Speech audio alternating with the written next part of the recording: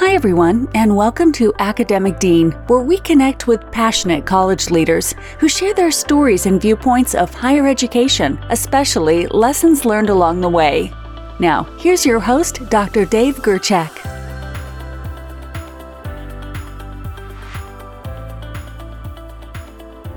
Hi, everyone. Today, I'd like to welcome Dr. Catherine Wehlburg to our show. Dr. Wehlburg is the interim president and also the provost at Athens State University in Athens, Alabama. Hi, Catherine. I'm excited to have you on our podcast today.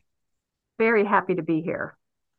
So before we start, it sounds like, as I said, you're the interim president. This is something that just happened very recently, and you're also wearing two hats. You're also still the provost. So how's all that working out for you? It's not boring. There's a lot going on, and much of it is very exciting. So I am in kind of the middle point. I'll be moving into wearing just one hat of interim president here very shortly, and I'll be able to bring in another one of my campus colleagues to do some of the provost work while we are in the throes of a search for our next permanent president. Oh, good. Good. That's always exciting. Is that something that you're interested in, or where do you go from here? So that is a great question, and you are not the first person to ask me that.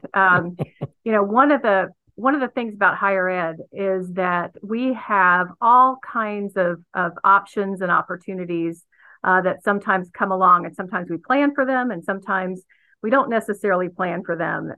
But this is a real chance for me to kind of step into a role and see what I like about that. I've been in higher education for over 30 years, and I've done a lot of things. I've been a tenured faculty member. I've been a department chair. I've been a director of a center. I've been a dean. I've been a director of assessment.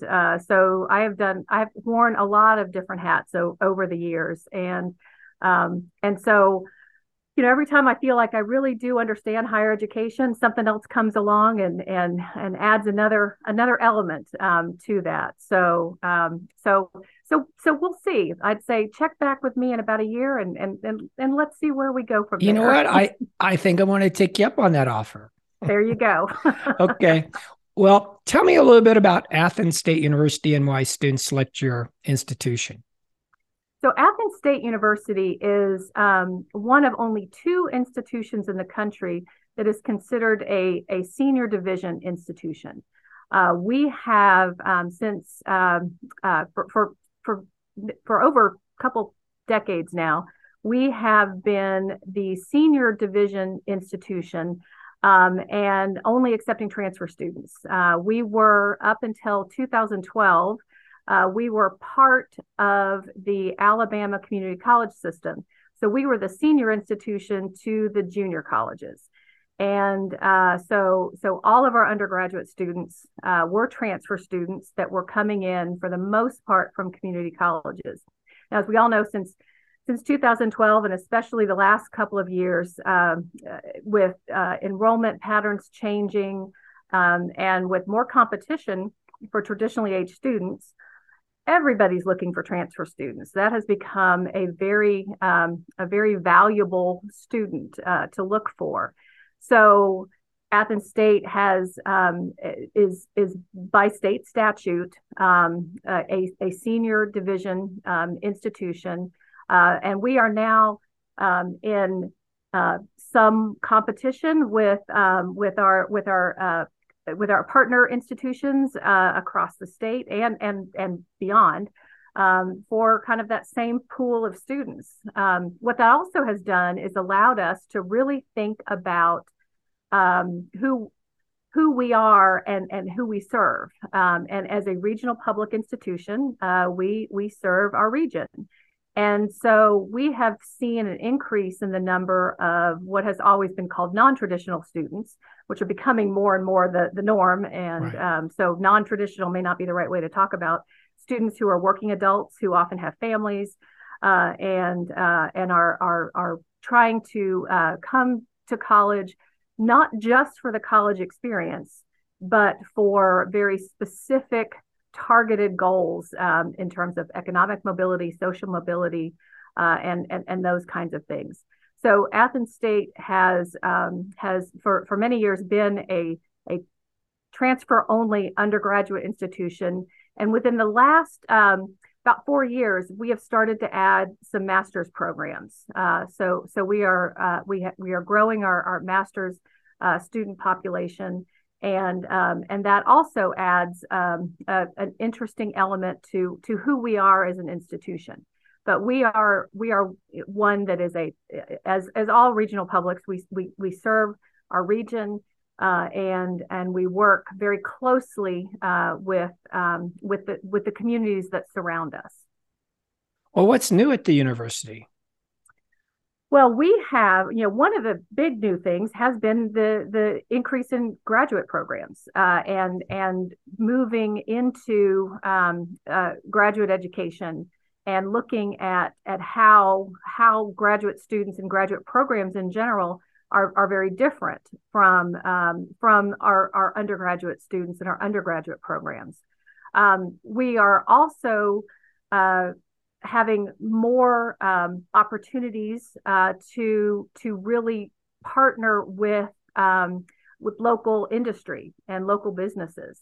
Athens, Alabama is right outside of Huntsville, Alabama, and many of your listeners, I'm sure, have kind of seen the increase in some of the rocket and space industry, and Huntsville has been kind of the center of that for a very, very long time. And so that area is growing and just increasing immensely in terms of the science and the technology that is coming into Huntsville, which means there is an increased need for work and for employees who have skills in things like cybersecurity, in things like the math and technical skills, but also in some of those leadership areas that are part of the traditional liberal arts institution. Skills are great and very good, but also having the ability to be a good problem solver, to be a good communicator, to be able to work with a team, a cross-disciplinary team. And those are so very, very important. And so one of the things that has really been new for us is tapping into and partnering with local industry so that we can help them help their employees become even more valuable. Yeah, I would agree with you on that. When I've talked to other presidents sometimes, I mean, everybody gets involved with all this skill sets that they need. It's just like, I think business wants well-rounded employees, just not somebody who can strictly do the psychomotor skills that they need to do. So exactly, and I think that in higher education kind of does itself a disservice when we talk about workforce skills and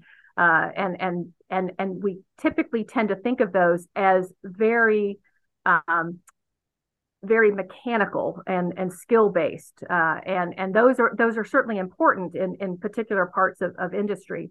But workforce also needs all of these other often liberal arts ways of thinking, and so when we don't talk about that as part of workforce preparation, I think we are losing the opportunity to really bring in more, not just more students, but more interest in higher education in general. Well, talk a little bit about yourself and the path that led you to become the provost and now the interim president there at Athens. When I started teaching as a assistant professor, I was an assistant professor in the psychology department at Stevens College, which is a small private women's college in Columbia, Missouri. I came in, I was ABD. I had 1 year left to finish my dissertation. So that first year was, teaching a very heavy load. Stevens was and still is a teaching institution. So we regularly taught 4 courses each semester. So I jumped in and had an amazing time while I was at Stevens. One of the things that happened during my years there was we had the I'll call it the opportunity to go through our next regional accreditation and reaffirmation of that overall accreditation. And I was still tenure track. I was still, over my head in trying to do prep work and everything for all of my courses. But I'm an educational psychologist by training. And so writing learning outcomes was kind of something in graduate school we actually did for fun, which tells you about the excitement of my graduate life. But it was something that was normal and easy to do. And I saw some of our faculty and my colleagues not seeing writing learning outcomes for assessment plans as being easy and to do. And so I went to our dean of faculty and said, it's not all that difficult to write these kinds of learning outcomes. And then I was very surprised when she said, well, Catherine, you need to be on the committee. And so I got put on the committee, ended up editing and working with our self-study, and found out that I was very interested in a regional accreditation. And so that kind of moved me into looking at assessment and accreditation and getting involved at the national conversation of all of that work. I was able to do a sabbatical in Washington, D.C. With the American Association for Higher Education, and really found that the policy piece of that was fascinating to me. I moved from there into a director of a teaching and learning center at Texas Christian University, and I was at TCU for many years. I was an assistant dean for a while. I also was working with teaching learning and also in the provost office with assessment. And then I started thinking about, I'd love to be a provost.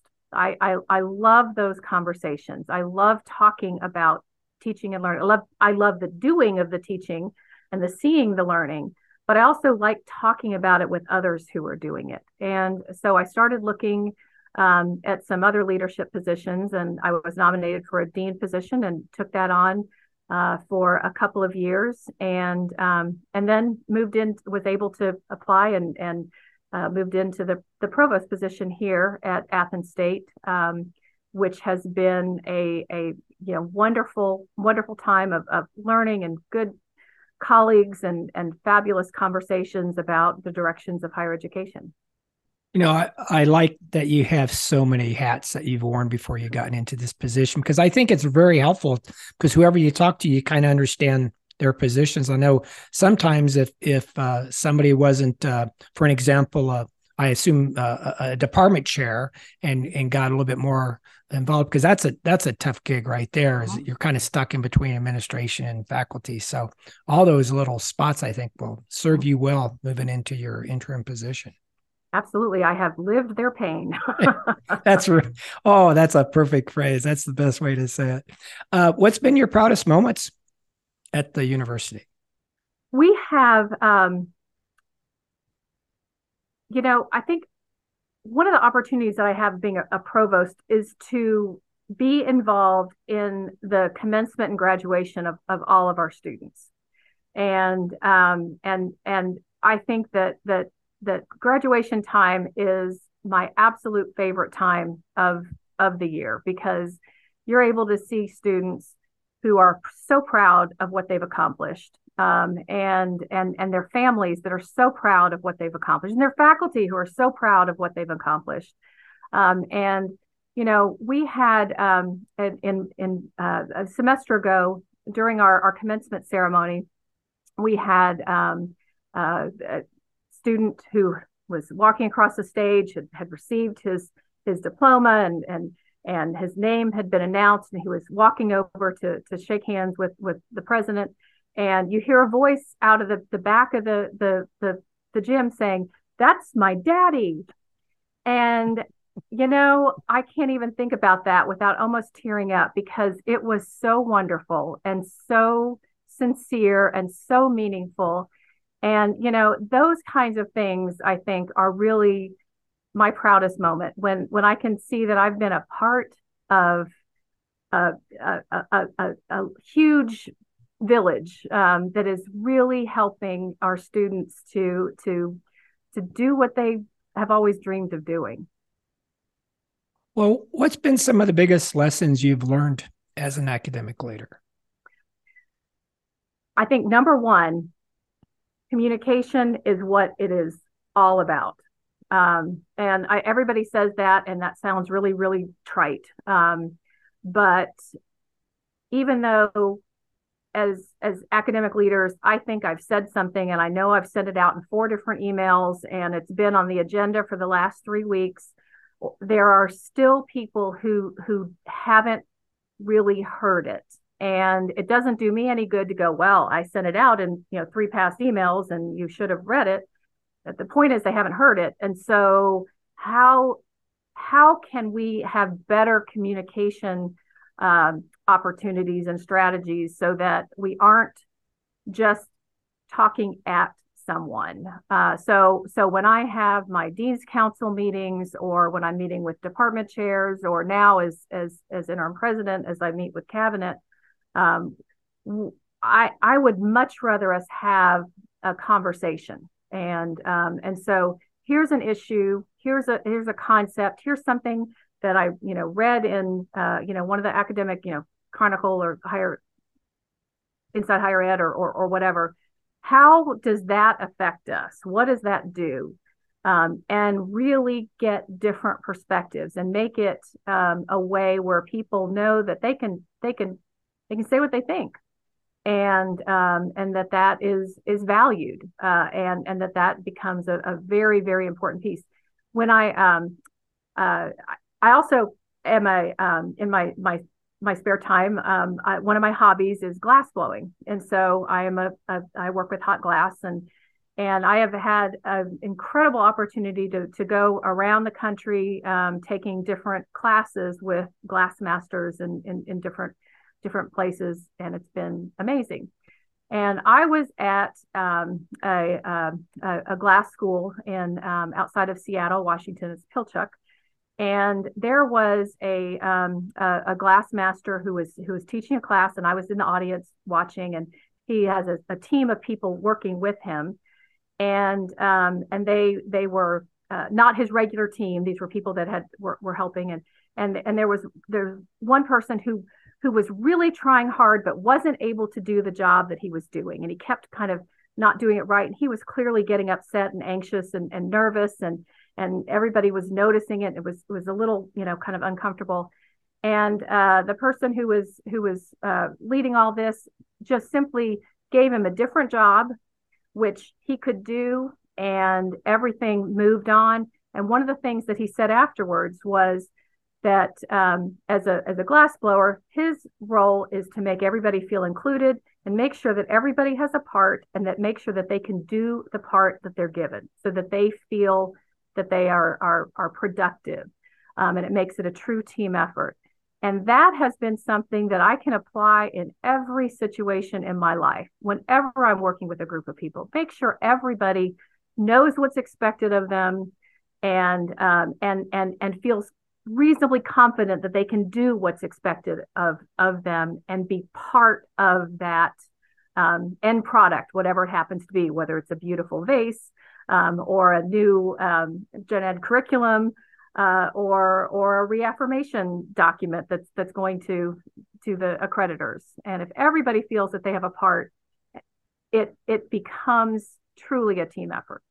What a great example. I was just thinking, my wife and I have gone and we've watched glass blowers. That's just, we've sat in the audience and we've seen that. That's such an exciting thing, but what a great example to put it in perspective with teams. What do you think are the major challenges that universities will face over the next 5 years? Oh gosh, there's such a list. Number one, enrollment. I don't think there is a single, well, there are probably a few. There's a handful of institutions that may not be overly worried about this, but most of our institutions are seeing declines in enrollment. They are seeing and just numbers decreasing in a lot of ways. And I think one of our challenges in higher education is to stop thinking about the way it was when we were college students, because that is not the way it is anymore. For the most part, we have to kind of open those doors to the ivory tower and recognize that while the ivory tower is lovely and wonderful, and I very much like being there, I'm not going to exist there very long if I don't open those doors and look at what other kinds of things are happening. So, as we look at, what is a credential, what is a degree? Are we going to be in competition with industry that is giving credentials? And right now, most of us see industry credentials as something that competes with us. And for the most part, we're going to lose that if we keep trying to compete with, the big, if Amazon wants to offer a credential that will get somebody hired, who's going to choose that over, a degree in something from a university? And so we have to start thinking differently. We have to look at partnerships differently. We have to look at what the end goals are of our students. And that means not just within our universities, because that becomes kind of the easy part. The hard part is having this conversation nationally. Because when we look at what our accreditors are asking for, what the federal Department of Education is asking for, when we look at the formulas that are in place and things like iPads and other areas, where first-time, full-time freshmen who are continuously going through school are the numbers that count. Well, we know that many of our students stop out, the enrollment patterns are changing, and those are not reflected in a lot of the ways that we use to measure success and the ways that sometimes funding comes to us. So we have to start thinking differently about how we're measuring success, how we're tracking what we want students to be able to do and what we want to do as an institution. So I think that enrollment and how we measure success are some of the biggest challenges that are facing us right now. Yeah, that's really a good point. I know back in the day when I was a faculty member is, when a student stopped out, they had real reasons, I mean, and if you're supposed to be this student-centered faculty, you're trying to do what's best for them. And you don't think about, oh my gosh, how's this going to affect my budget and our enrollment and everything else. And so, yeah, I would love to see a true conversation on a national level instead of just little flyers being put out here and there. So, right. Great point. And, as we have students who are working adults, going full time is not something that all of them can do. And That's not a bad thing. And we've got to have a system in place that allows for that to become normal and not, kind of seen as a failure on the part of the student or on the part of the institution. We have, how do we follow up with those students? How do we make sure that they're still getting the messages about enrollment for the next time? Or, does that mean they lose their scholarship? And if they lose their scholarship, maybe they can't come back. And how are we designing our policies around what students really need? Well, what will opportunities look like, do you think, over the next 5 years for you guys? Well, and I think we have, if we look hard, we have a lot of opportunities. One of them is certainly becoming more engaged with industry, with K-12 schools, and making it so that we are really part of the fabric of our communities. There have been some people who've talked about kind of a 60-year curriculum. We know that a student may come in and maybe they get a credential or a degree, they go out into the workforce. Well, what they learned is going to change. Depending on the area that they're in, it's going to change very quickly. And are we welcoming those students back? Are we providing a way for them to come back so that we become a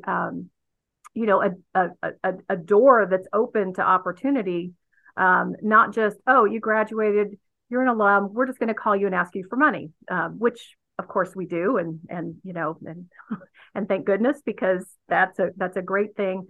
But we also need to be saying, oh, are you also interested in this? And we have something that's really relevant, that you or your colleagues at work might like, or that your neighbors might like. So to do that, we have to have something that's really relevant and meaningful for them to come back to.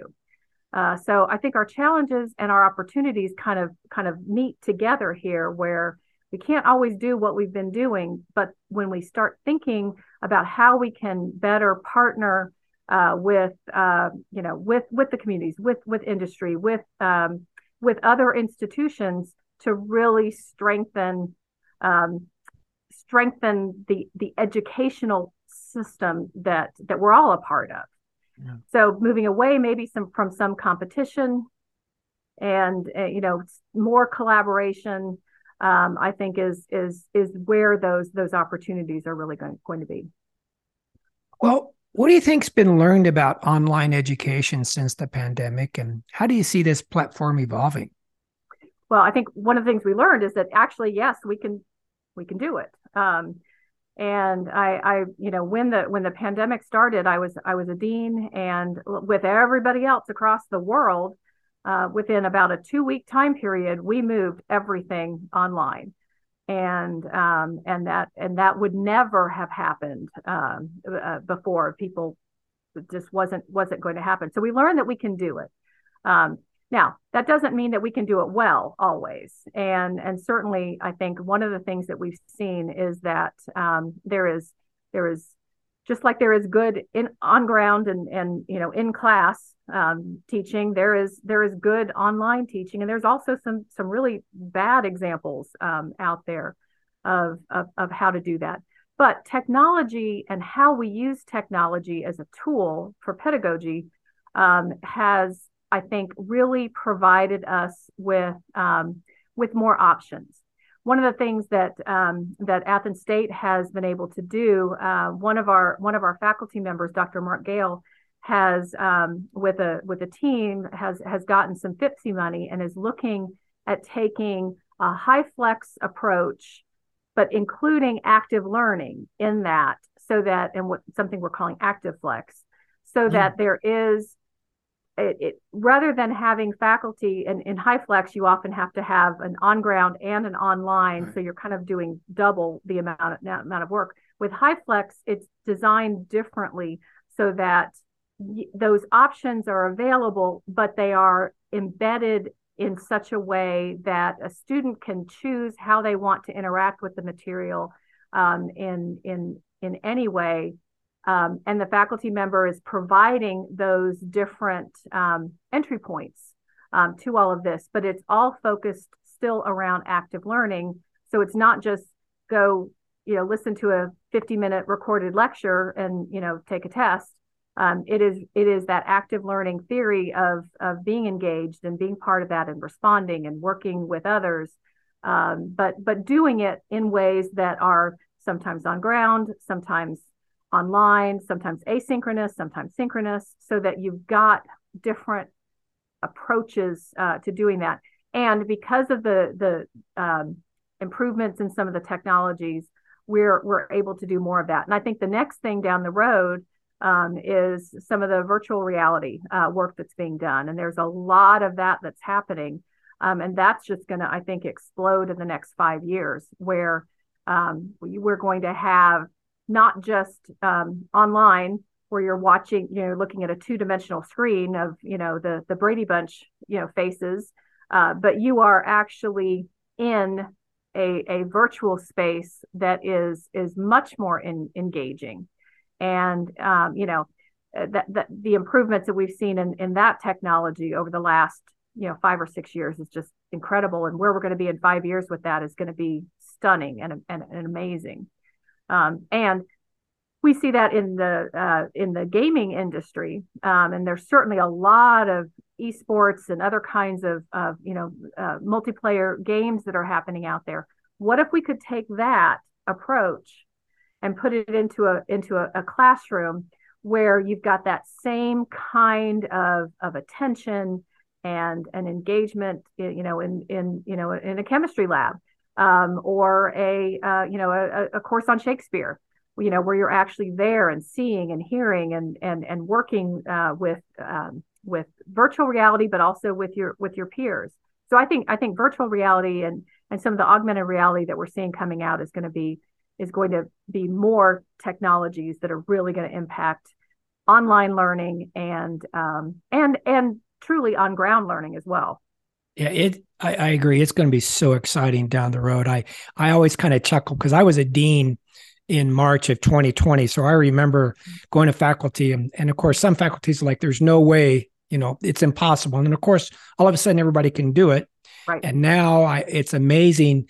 People are get excited about what's going to come down the pike. It's because it really is going to make learning more relevant to a student trying to develop their skills in that work environment. So, well, and so the challenge that's going to come with that too is making sure that we still actually have access for everyone. Because I think the pandemic showed us also that not all of our students had the kind of bandwidth that we kind of assumed they might have.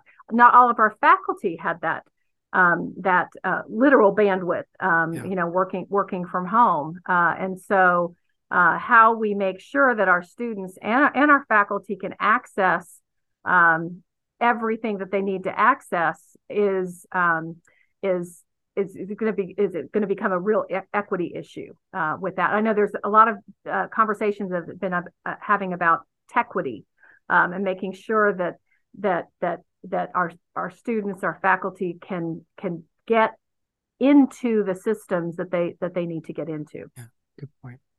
I'm going to use the word non-traditional students, but I guess, as you kind of point out, non-traditional is turning into traditional. But so I'm thinking of older students, not the typical 18 through 25, married, lots of kids, or just a couple of kids. But bottom line is it's a struggle to come to college at some time. So what can colleges and universities do to kind of help serve that student population better? So I think we have to be flexible.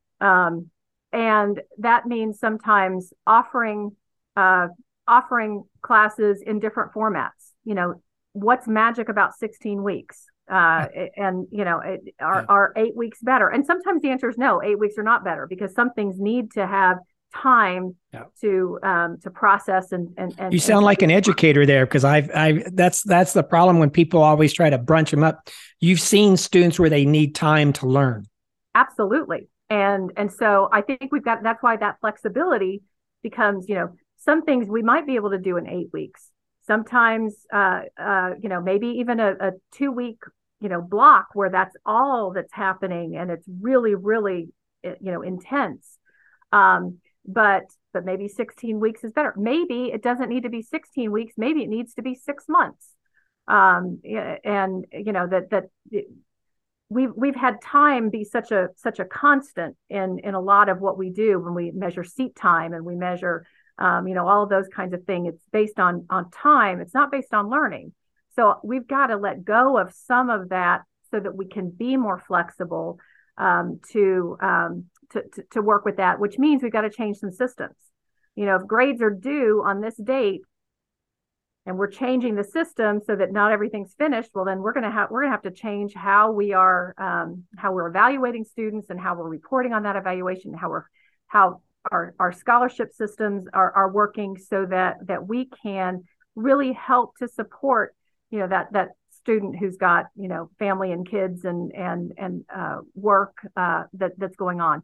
But I think that we also have to be very careful to flexibility, yes, but we've got to keep the standards high, so that if we try to be so flexible and so helpful that we are not holding students accountable to the learning that we need them to have, then that's almost worse than not being flexible at all. So we've got to figure out how to have high expectations for learning and for the work that is produced, but not necessarily rigid timelines and structures in all that we do. Yeah. As a faculty member, I had a due date. Your paper's due on this date. If it's not turned in, you're going to lose half a letter grade for every day that it's not turned in. And I was adamant about that. And now I look back on that and think, maybe that wasn't the best way to do it, because who knows what was going on with those student lives. So I think that we have to be flexible and yet have high expectations and high thresholds for quality of work. I've said the same thing to myself over the years. As you get older, it's like, how did I get smarter? I don't understand. I thought I was so right back then. A lot of universities are focusing their attention on mental health. And of course, that's both for students and faculty.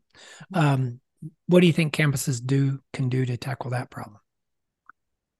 We've seen certainly more options for counselors, psychologists to be present on campuses. At Athens State, we've seen real success in offering virtual counseling opportunities for students.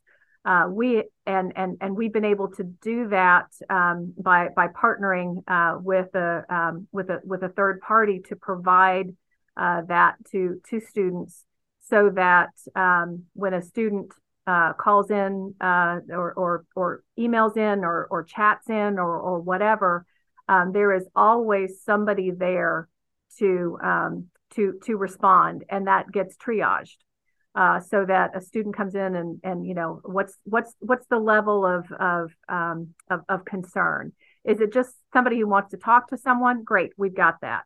Is it somebody who's a little bit more than that? Well, let's move them into a second level. Or if it's a crisis situation, that somebody is able to recognize that immediately and respond appropriately to that particular crisis. Next question is, if you had any extra budget money right now with no strings attached, of course, I'm going to talk about just a one-time fund. So it's not, so salaries can't go on forever. How would you spend it? And you had mentioned that you might ask this question. And so I've been thinking about what that would be. And if I put my president hat on, we have some deferred maintenance that I would love to get done, where we could take some of our buildings that need a little bit of extra work, and really turn that into a just amazing space, that would allow for the type of engagement that we want to have, which would involve some technologies, but also would be an appropriately sized space. Athens State University is 200 years old, and we are starting into our third century of being an institution of higher learning. And so we have some buildings that are original buildings to the campus, and they are beautiful and could probably use a little bit of work. Many of our buildings are actually in very, very good shape because we have done ongoing upkeeps. But if we had just a pot of money, to build some type of a center that could also be open to the community, that could also be used by campus. So I think having a space where things could happen, where we could be flexible in that space. We actually were able to use some of the federal money over the last couple of years that came because of COVID to update almost all of our classrooms. So all of our classrooms have updated technology in them to allow for this kind of active flex approach. But as part of that, we also had to update the floors and the walls for some soundproofing and making sure there were sufficient power outlets around the room. And so I think, with a one-time pot of money, I think I'd want to look at building out a space that would be flexible enough to do the types of engagement with our students, with our alums, and with the community that we could have. So I think that's, that would be kind of a big pot of money. There were a smaller pot of money. I would probably want to do an intensive week-long or so workshop where we got people together to really talk about, what is next and how do we do this and how do we create the kind of learning environment that we want to have, bringing in potentially guest speakers, bringing in, others to really have a kind of a symposium on the future of higher education and the role that the Athens State would play in creating this future of higher education.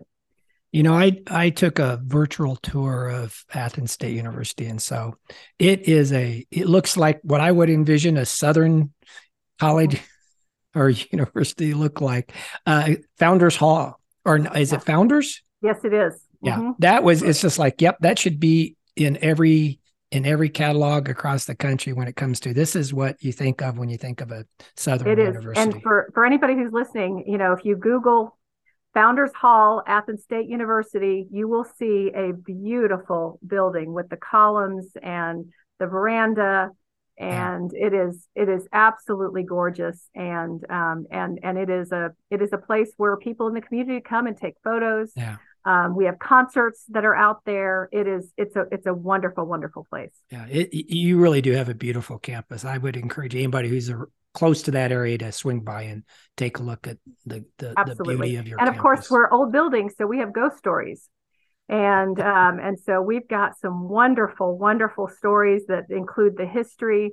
And it means at Halloween, the town and the university coordinate to have stories about the past and with a little bit of that ghost story added in there too. So it's a lot of fun. That's so neat. Well, here's my last question. Do you have any favorite books on leadership that you would recommend to other academic leaders? I do. And I just happen to have them right here because I knew you were going to ask. So here we go. So one of my favorite books that I use a lot is Positive Academic Leadership. I don't know if you can see that. By I have that book. Yeah. Jeffrey Buehler. Yeah. And almost anything by him, I have used many, many times. And I've used it as leadership development with my deans, with my chairs. It is a fabulous approach. And the reason that I first picked this book up is because of the subtitle, which is How to Stop Putting Out Fires and Start Making a Difference. And, anybody who's done any academic leadership, you could spend your whole day putting out fires. And at the end of the week, think I've done nothing. Right. So we've got to find the way to make a difference, even though we still got to put out the fire. So I think that's one of them. The other book that I have really found that I love is Academia Next, The Future of Higher Education by Brian Alexander. And that Brian Alexander is a futurist. He's at Georgetown University, and he has a fascinating approach to looking at what if and how might this be. And he has a great way of looking at those things, and it kind of makes you think. And so his work has been fantastic and continues on. And so that Academia Next, I think, is also a really great book to add to your collection. I'll put it on my book list. Great. Well, Catherine, thanks so much for being on our show. I really enjoyed our conversation. Well, I have too. Thank you very much. Well, that wraps up today's episode. Thanks, everyone, for listening. Thanks for listening to today's episode, and make sure to visit our website at academicdean.com for additional information. Also, if you enjoy our podcast, please don't forget to rate, review, and subscribe. Until next time.